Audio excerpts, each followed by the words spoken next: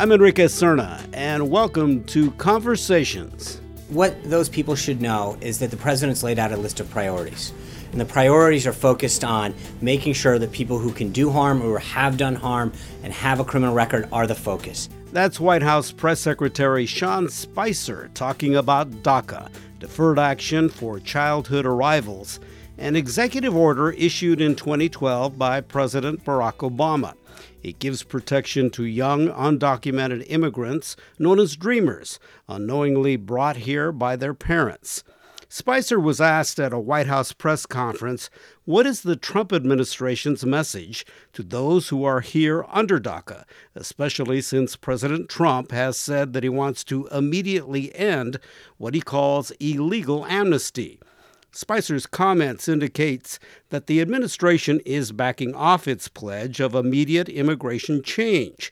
Still, there are many questions about the Trump administration's intentions about immigration, about what it will do in regards to the 11 million undocumented living in the U.S., and Trump's pledge to build a wall at the border that would be paid by Mexico.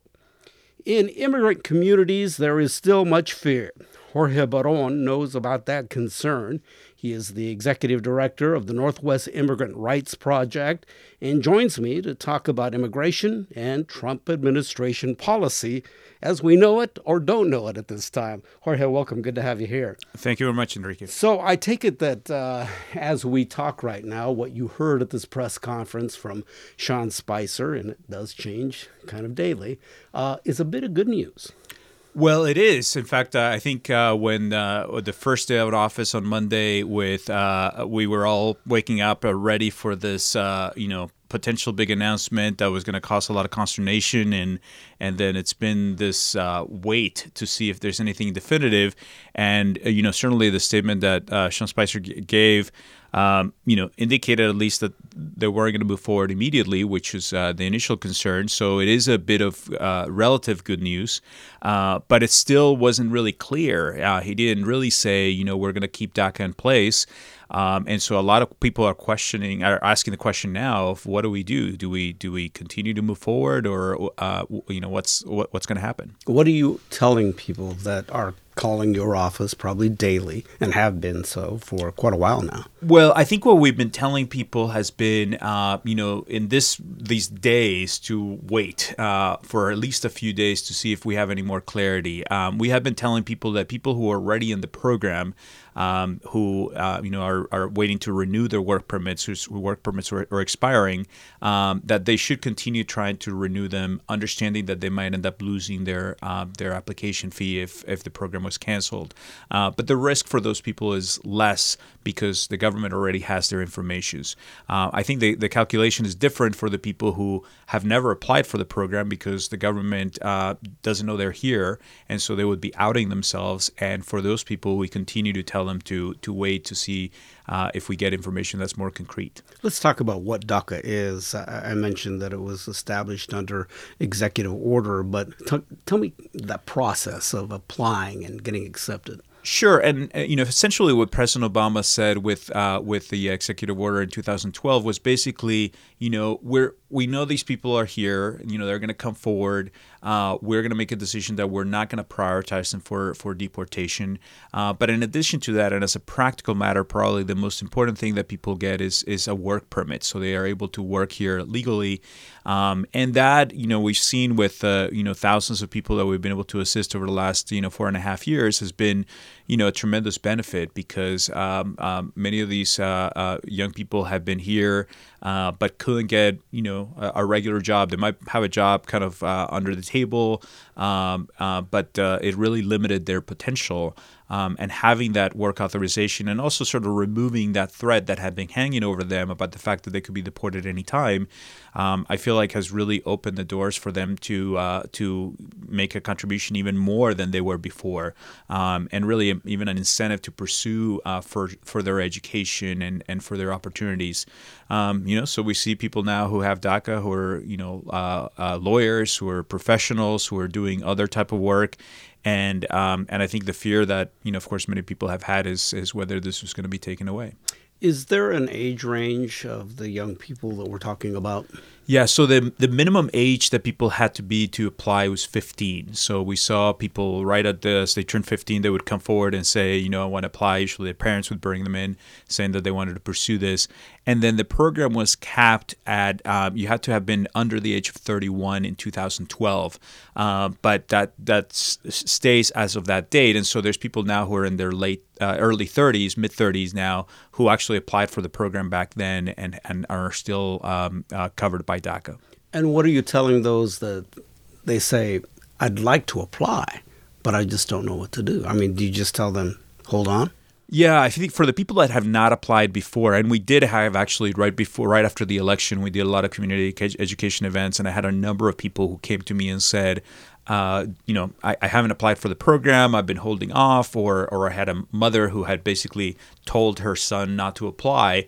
And now they were worried that the window was closing. And unfortunately, by the time the election happened and in December, when a lot of people came forward, we had to tell them, it may be too late by this point because we weren't sure that their applications were going to be a process in time before the Obama administration ended. So we did tell people to hold off if they were initial applicants. And, we're still waiting to, again, get more clarity about whether the program is going to continue. And if so, then, there may be another surge of applicants in the coming months. And the cost, it's about $400 or $500? It went up a little bit. It's $485 now. And you have to be vetted, actually, through Homeland Security. Yes. So one of the requirements is that once you submit an application, you get a notice to come to the immigration office, which is, of course, a little bit scary for somebody who's been undocumented. You have to submit your fingerprints. And then once you submit your fingerprints and they go through a full background check to identify whether you have any criminal convictions or any things that are going to disqualify you from the program. So there is a vetting process to apply for the program. So as they say that we're going to put our priority on focusing those people that are causing harm or have a criminal background in this country. I guess, what does that mean? I mean, who are they looking for then? Well, unfortunately, I think what we've seen is that and we've seen this with even under President Obama, because that was also his focus. So in some ways, one question that people had after yesterday's press conference was, how is this different, right? I think the challenge is that, people with criminal convictions can be a full range of people. And we've actually seen that some of the people who've been most targeted have been people who have actually been here as a permanent residents legally in the United States and who've been subject to a certain criminal conviction, sometimes relatively minor things, that subject people to deportation. So I personally have represented this woman from the Philippines who'd been in the country for 30 years as a permanent resident, came here legally and had been a permanent resident but had never applied for citizenship. She had U.S. citizen children and grandchildren. And then, she was convicted of a possession. It was actually attempted possession of drugs. And it was, I think it was a misunderstanding, but her lawyer told her to plead guilty because, it wouldn't mean any jail time or anything. She would just get probation. And she did, and that made her deportable. And people don't, people have this image of, that when people talk about deporting people with criminal convictions, people who are a real threat to the community, but it's usually not. That's not the category of people that we actually see who are subject to deportation in these proceedings. So the net is pretty far and wide, and it covers a lot of people who have, maybe convictions from many, many years ago, and who are, contributing and fully have families here, but all of a sudden are pulled away because of that mistake they committed a long time ago. So there's no clarity there as to what just the level of crime we're talking about here, and right. What might be considered someone who is a danger or a threat. And during the transition, we heard that, it was going to be anybody who was arrested, right? So, which poses other problems then, of course, because we get concerned about, in certainly some areas, we've seen, local law enforcement be very eager to stop people or detain people simply because they think they're going to trigger immigration enforcement by stopping them. And so there was some move pushback against that during the Obama administration, but certainly some of the rhetoric that we heard during the transition period and obviously during the campaign made us very concerned that this was going to be the direction of things were going, and still very concerned that that's what the new president is going to try to do, is to use local law enforcement as a tool of immigration enforcement. What are you telling people that, there is this fear out there right now, I think, that people have, and they're not really sure what to do. But on the other hand, you also have Americans that are saying that, hey, you're not here legally, you don't have documentation, it's the law. Well, and the interesting thing is that when I talk to people, and I certainly go to different parts of the state where people have, very different opinions on the immigration question, and it's interesting because sometimes I will talk to people who will, take that approach and will say, hey, I disagree with you. I think all those people should be deported, except for this one person I know who lives down the street from me. They're really hardworking. The dad is really, doing everything right. Is there anything I can do to help them? And I think part of the problem is that a lot of times the people who have that view don't actually know somebody who's undocumented, or they view it as like a mass problem. But if they view it individually, the way that we get to, because we're talking to individually to the families, I think their feeling would be different. Their feeling would be like, well, yes, they did something wrong, but the what's the penalty now? Are we going to really uproot their whole lives? Are we going to punish their children by depriving them of their parents? I think that's part of the challenge, is that a lot of times people are thinking about this in a almost abstract way, and when you actually get to talk to the families involved, to the parents involved about the reasons that they came here, the fact that understanding that they didn't have an opportunity to come here legally, most of the people that we're talking about, that there wasn't this mythical line that people point to that people should be getting into.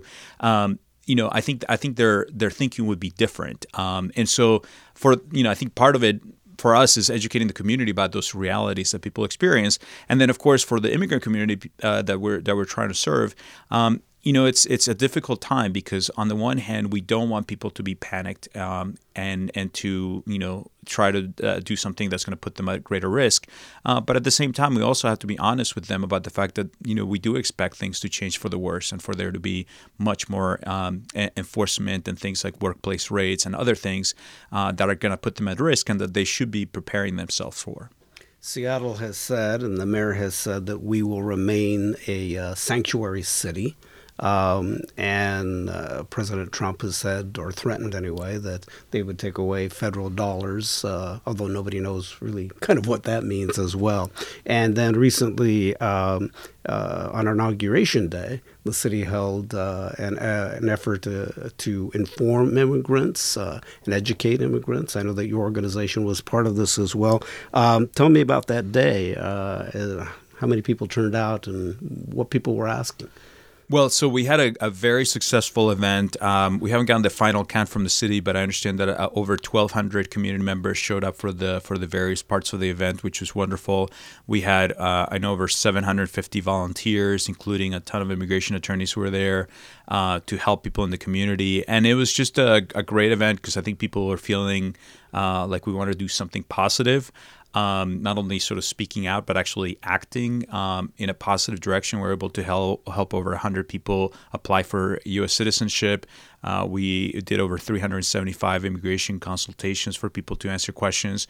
So it was just a great, opportunity to bring together, people from various paths of life with immigrants and refugees, and be able to, to tell them that they're welcome. I think one of the things that I've heard from a number of people, particularly undocumented people, that they just felt after the election that they weren't wanted.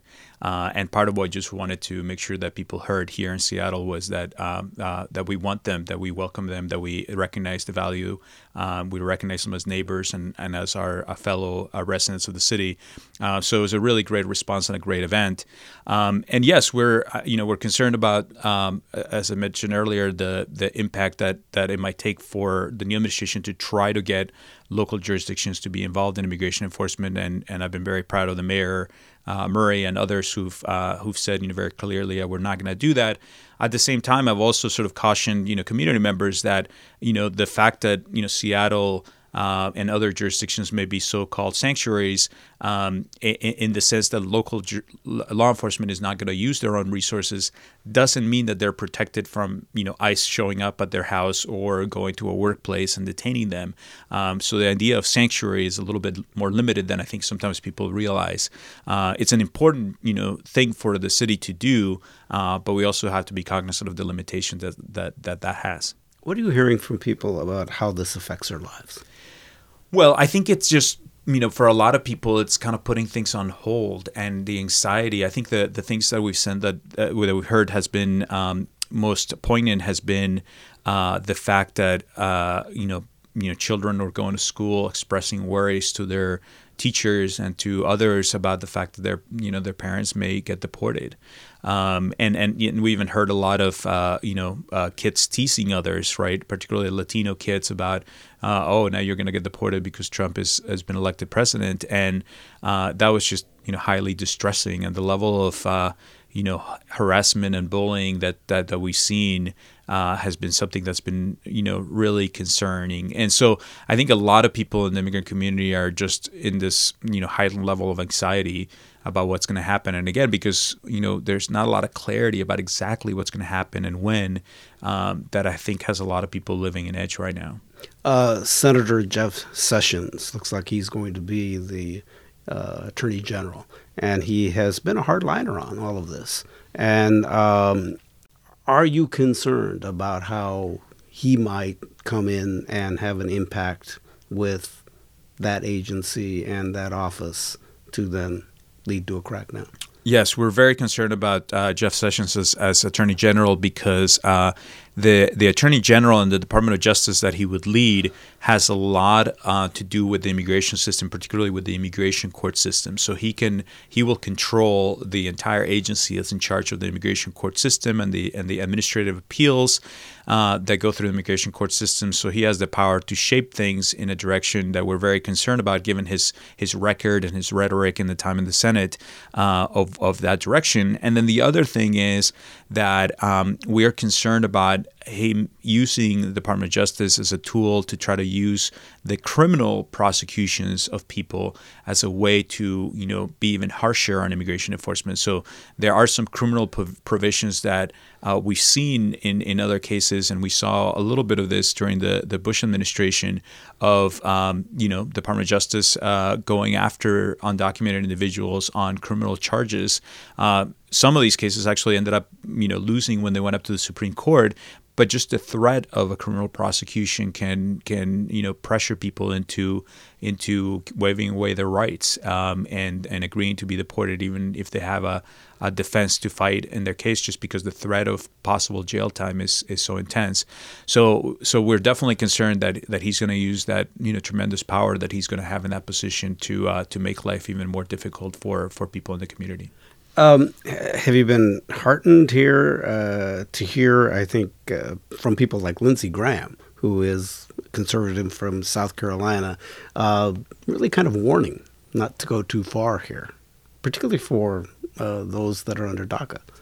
Well, I am heartened that there's been some bipartisan support for the Dreamers and for others, but I think that we're still disappointed that despite the fact that there's been support for reform proposals for, since the Bush administration, frankly, George W. Bush was a supporter of comprehensive immigration reform.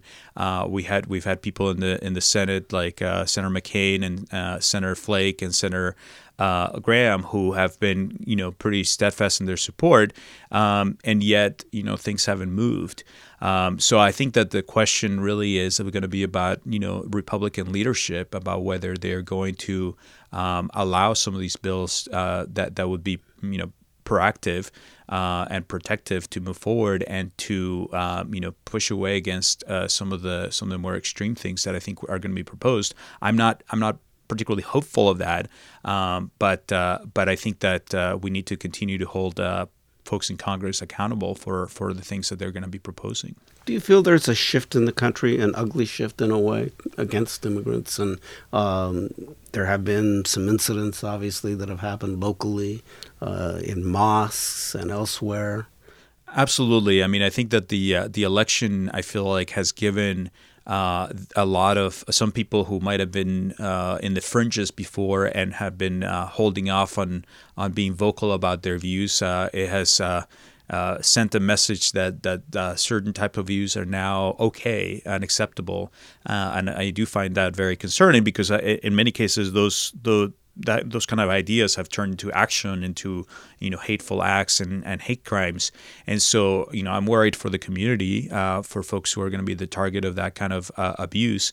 But I think it's also just creating this very bad situation where we don't recognize people as members of our community. I think one of the fundamental tenets of our democracy is that we're all created equal, and so when we start espousing this view that you don't belong here, you're not part of our community, I think it tears away at the fabric of what America is supposed to be at, and that's incredibly damaging and very, very could lead us in a very, very dangerous direction. So as you deal with this uncertainty, I guess, how do you work every day in this kind of environment? Because you really are put in a situation where it seems like it's a moving target.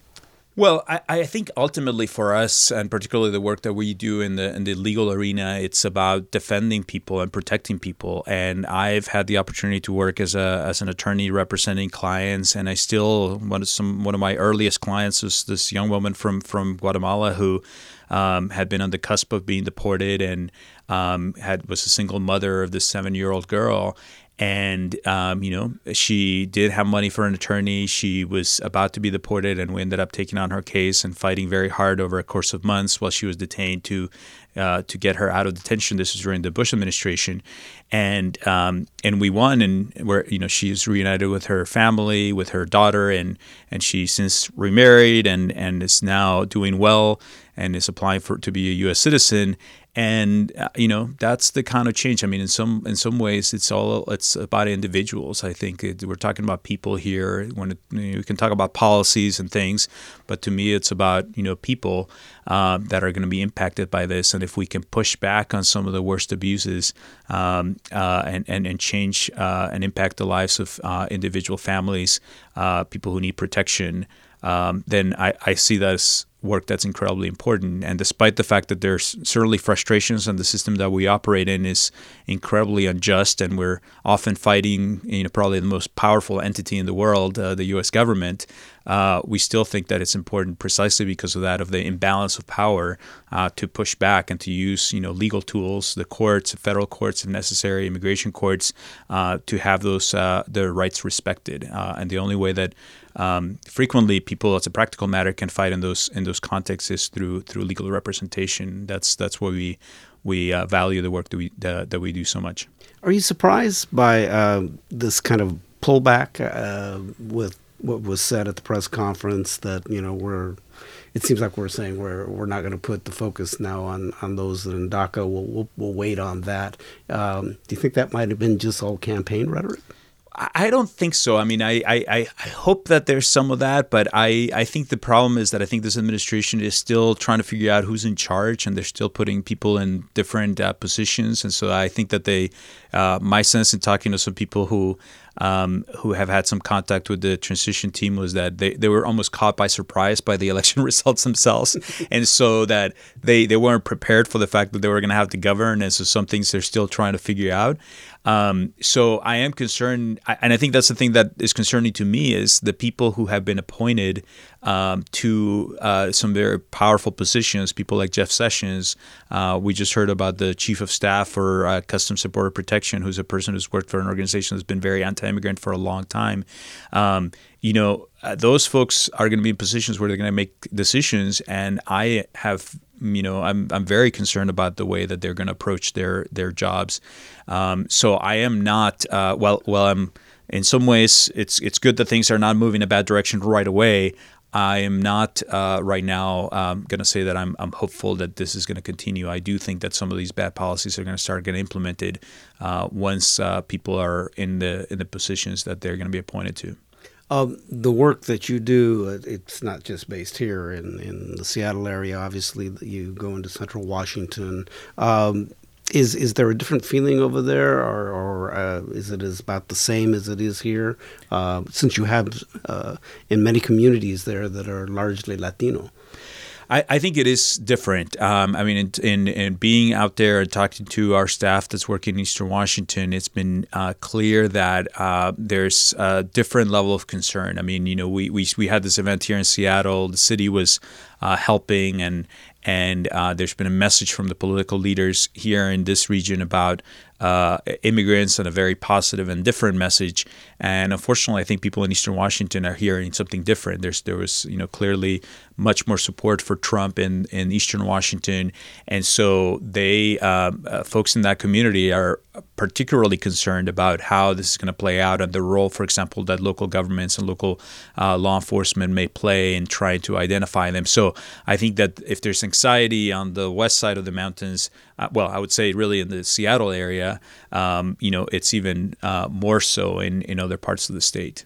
Have you had any conversations with law enforcement over there, or have you reached out to try to get a gauge on where they're coming from? Well, we've been talking. I mean, we haven't certainly reached out to folks, and we've expressed kind of our concerns, and there's some conversations about that. I think that I think a lot of people are waiting to see exactly what the plans are of the new administration.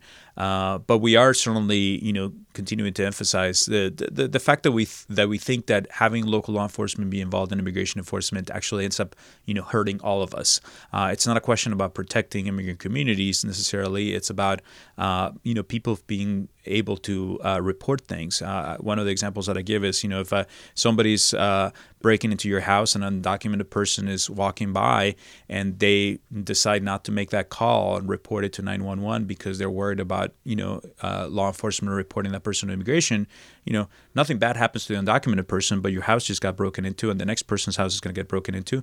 And that's what we should be worried about. If we have a large segment of the community who's afraid to contact law enforcement, that's actually something that's going to be damaging for everybody in the community. It can affect so many different areas, from domestic violence to health issues, these types of things, if people aren't willing to respond because they're scared. Exactly, and we've seen those situations frequently. We certainly do it in the domestic violence context where people are afraid to speak up and report that they're being abused, and the statistics show that people of color and immigrants in particular end up in much more violent situations, including homicide situations, precisely because they never sought help at an earlier point, but the abuse just escalated to a point where they suffer, very serious consequences.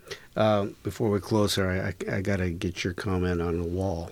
I mean, we don't know where this is going to go, if there's going to be a wall, who's paying for a wall, if it's going to be a fence or what it's going to be. Well, I think that the whole wall idea, and I think one of the things that you have to give President Trump credit for is that he understands symbols and he understands messaging, and he used this rhetoric as a way to convince people that this was going to be effective. And of course, even the Border Patrol agents are the first ones who say, a wall doesn't really work, certainly by itself. And, with a $10 ladder, you can overcome most obstacles. So I think he used that, just to get, as a rallying point. But the problem is that it reflects kind of this larger problematic policy. And I know I was in New Mexico after the election, and I think that folks in the southern border are very concerned about what it's going to mean, because they've seen examples of the border essentially becoming kind of a military zone, and obviously I think they're particularly concerned given that it's a military officer that's been appointed as head of Homeland Security, and so that the sort of mentality of that agency is going to be even more sort of this military thinking, and I think that's concern that people have, that it's not so much about the physical wall, even though that's just basically kind of a waste of resources, but it's also just a symbolic thing of closing ourselves off, and of sending this message, you're not wanted, but also affecting the local communities at the border. And of course, our state is also a border state, and we're concerned because we've seen the abuses that have happened with the huge expansion of Border Patrol here that we saw over the last 2 decades, that we've had a lot of problems here as well. So I am concerned about how this is going to play out even in Washington state. Jorge Baron. Well, we will see as things unfold here in the months ahead. We'll have some more conversations. Everything just seems to be so fluid at this point, doesn't it? That's definitely true. All right. Jorge Baron, Executive Director for the Northwest Immigrant Rights Project. Thank you for your time. I'm Enrique Cerna. We'll talk more later. To hear more podcasts from KCTS 9 Digital Studios, visit kcts9.org/podcasts.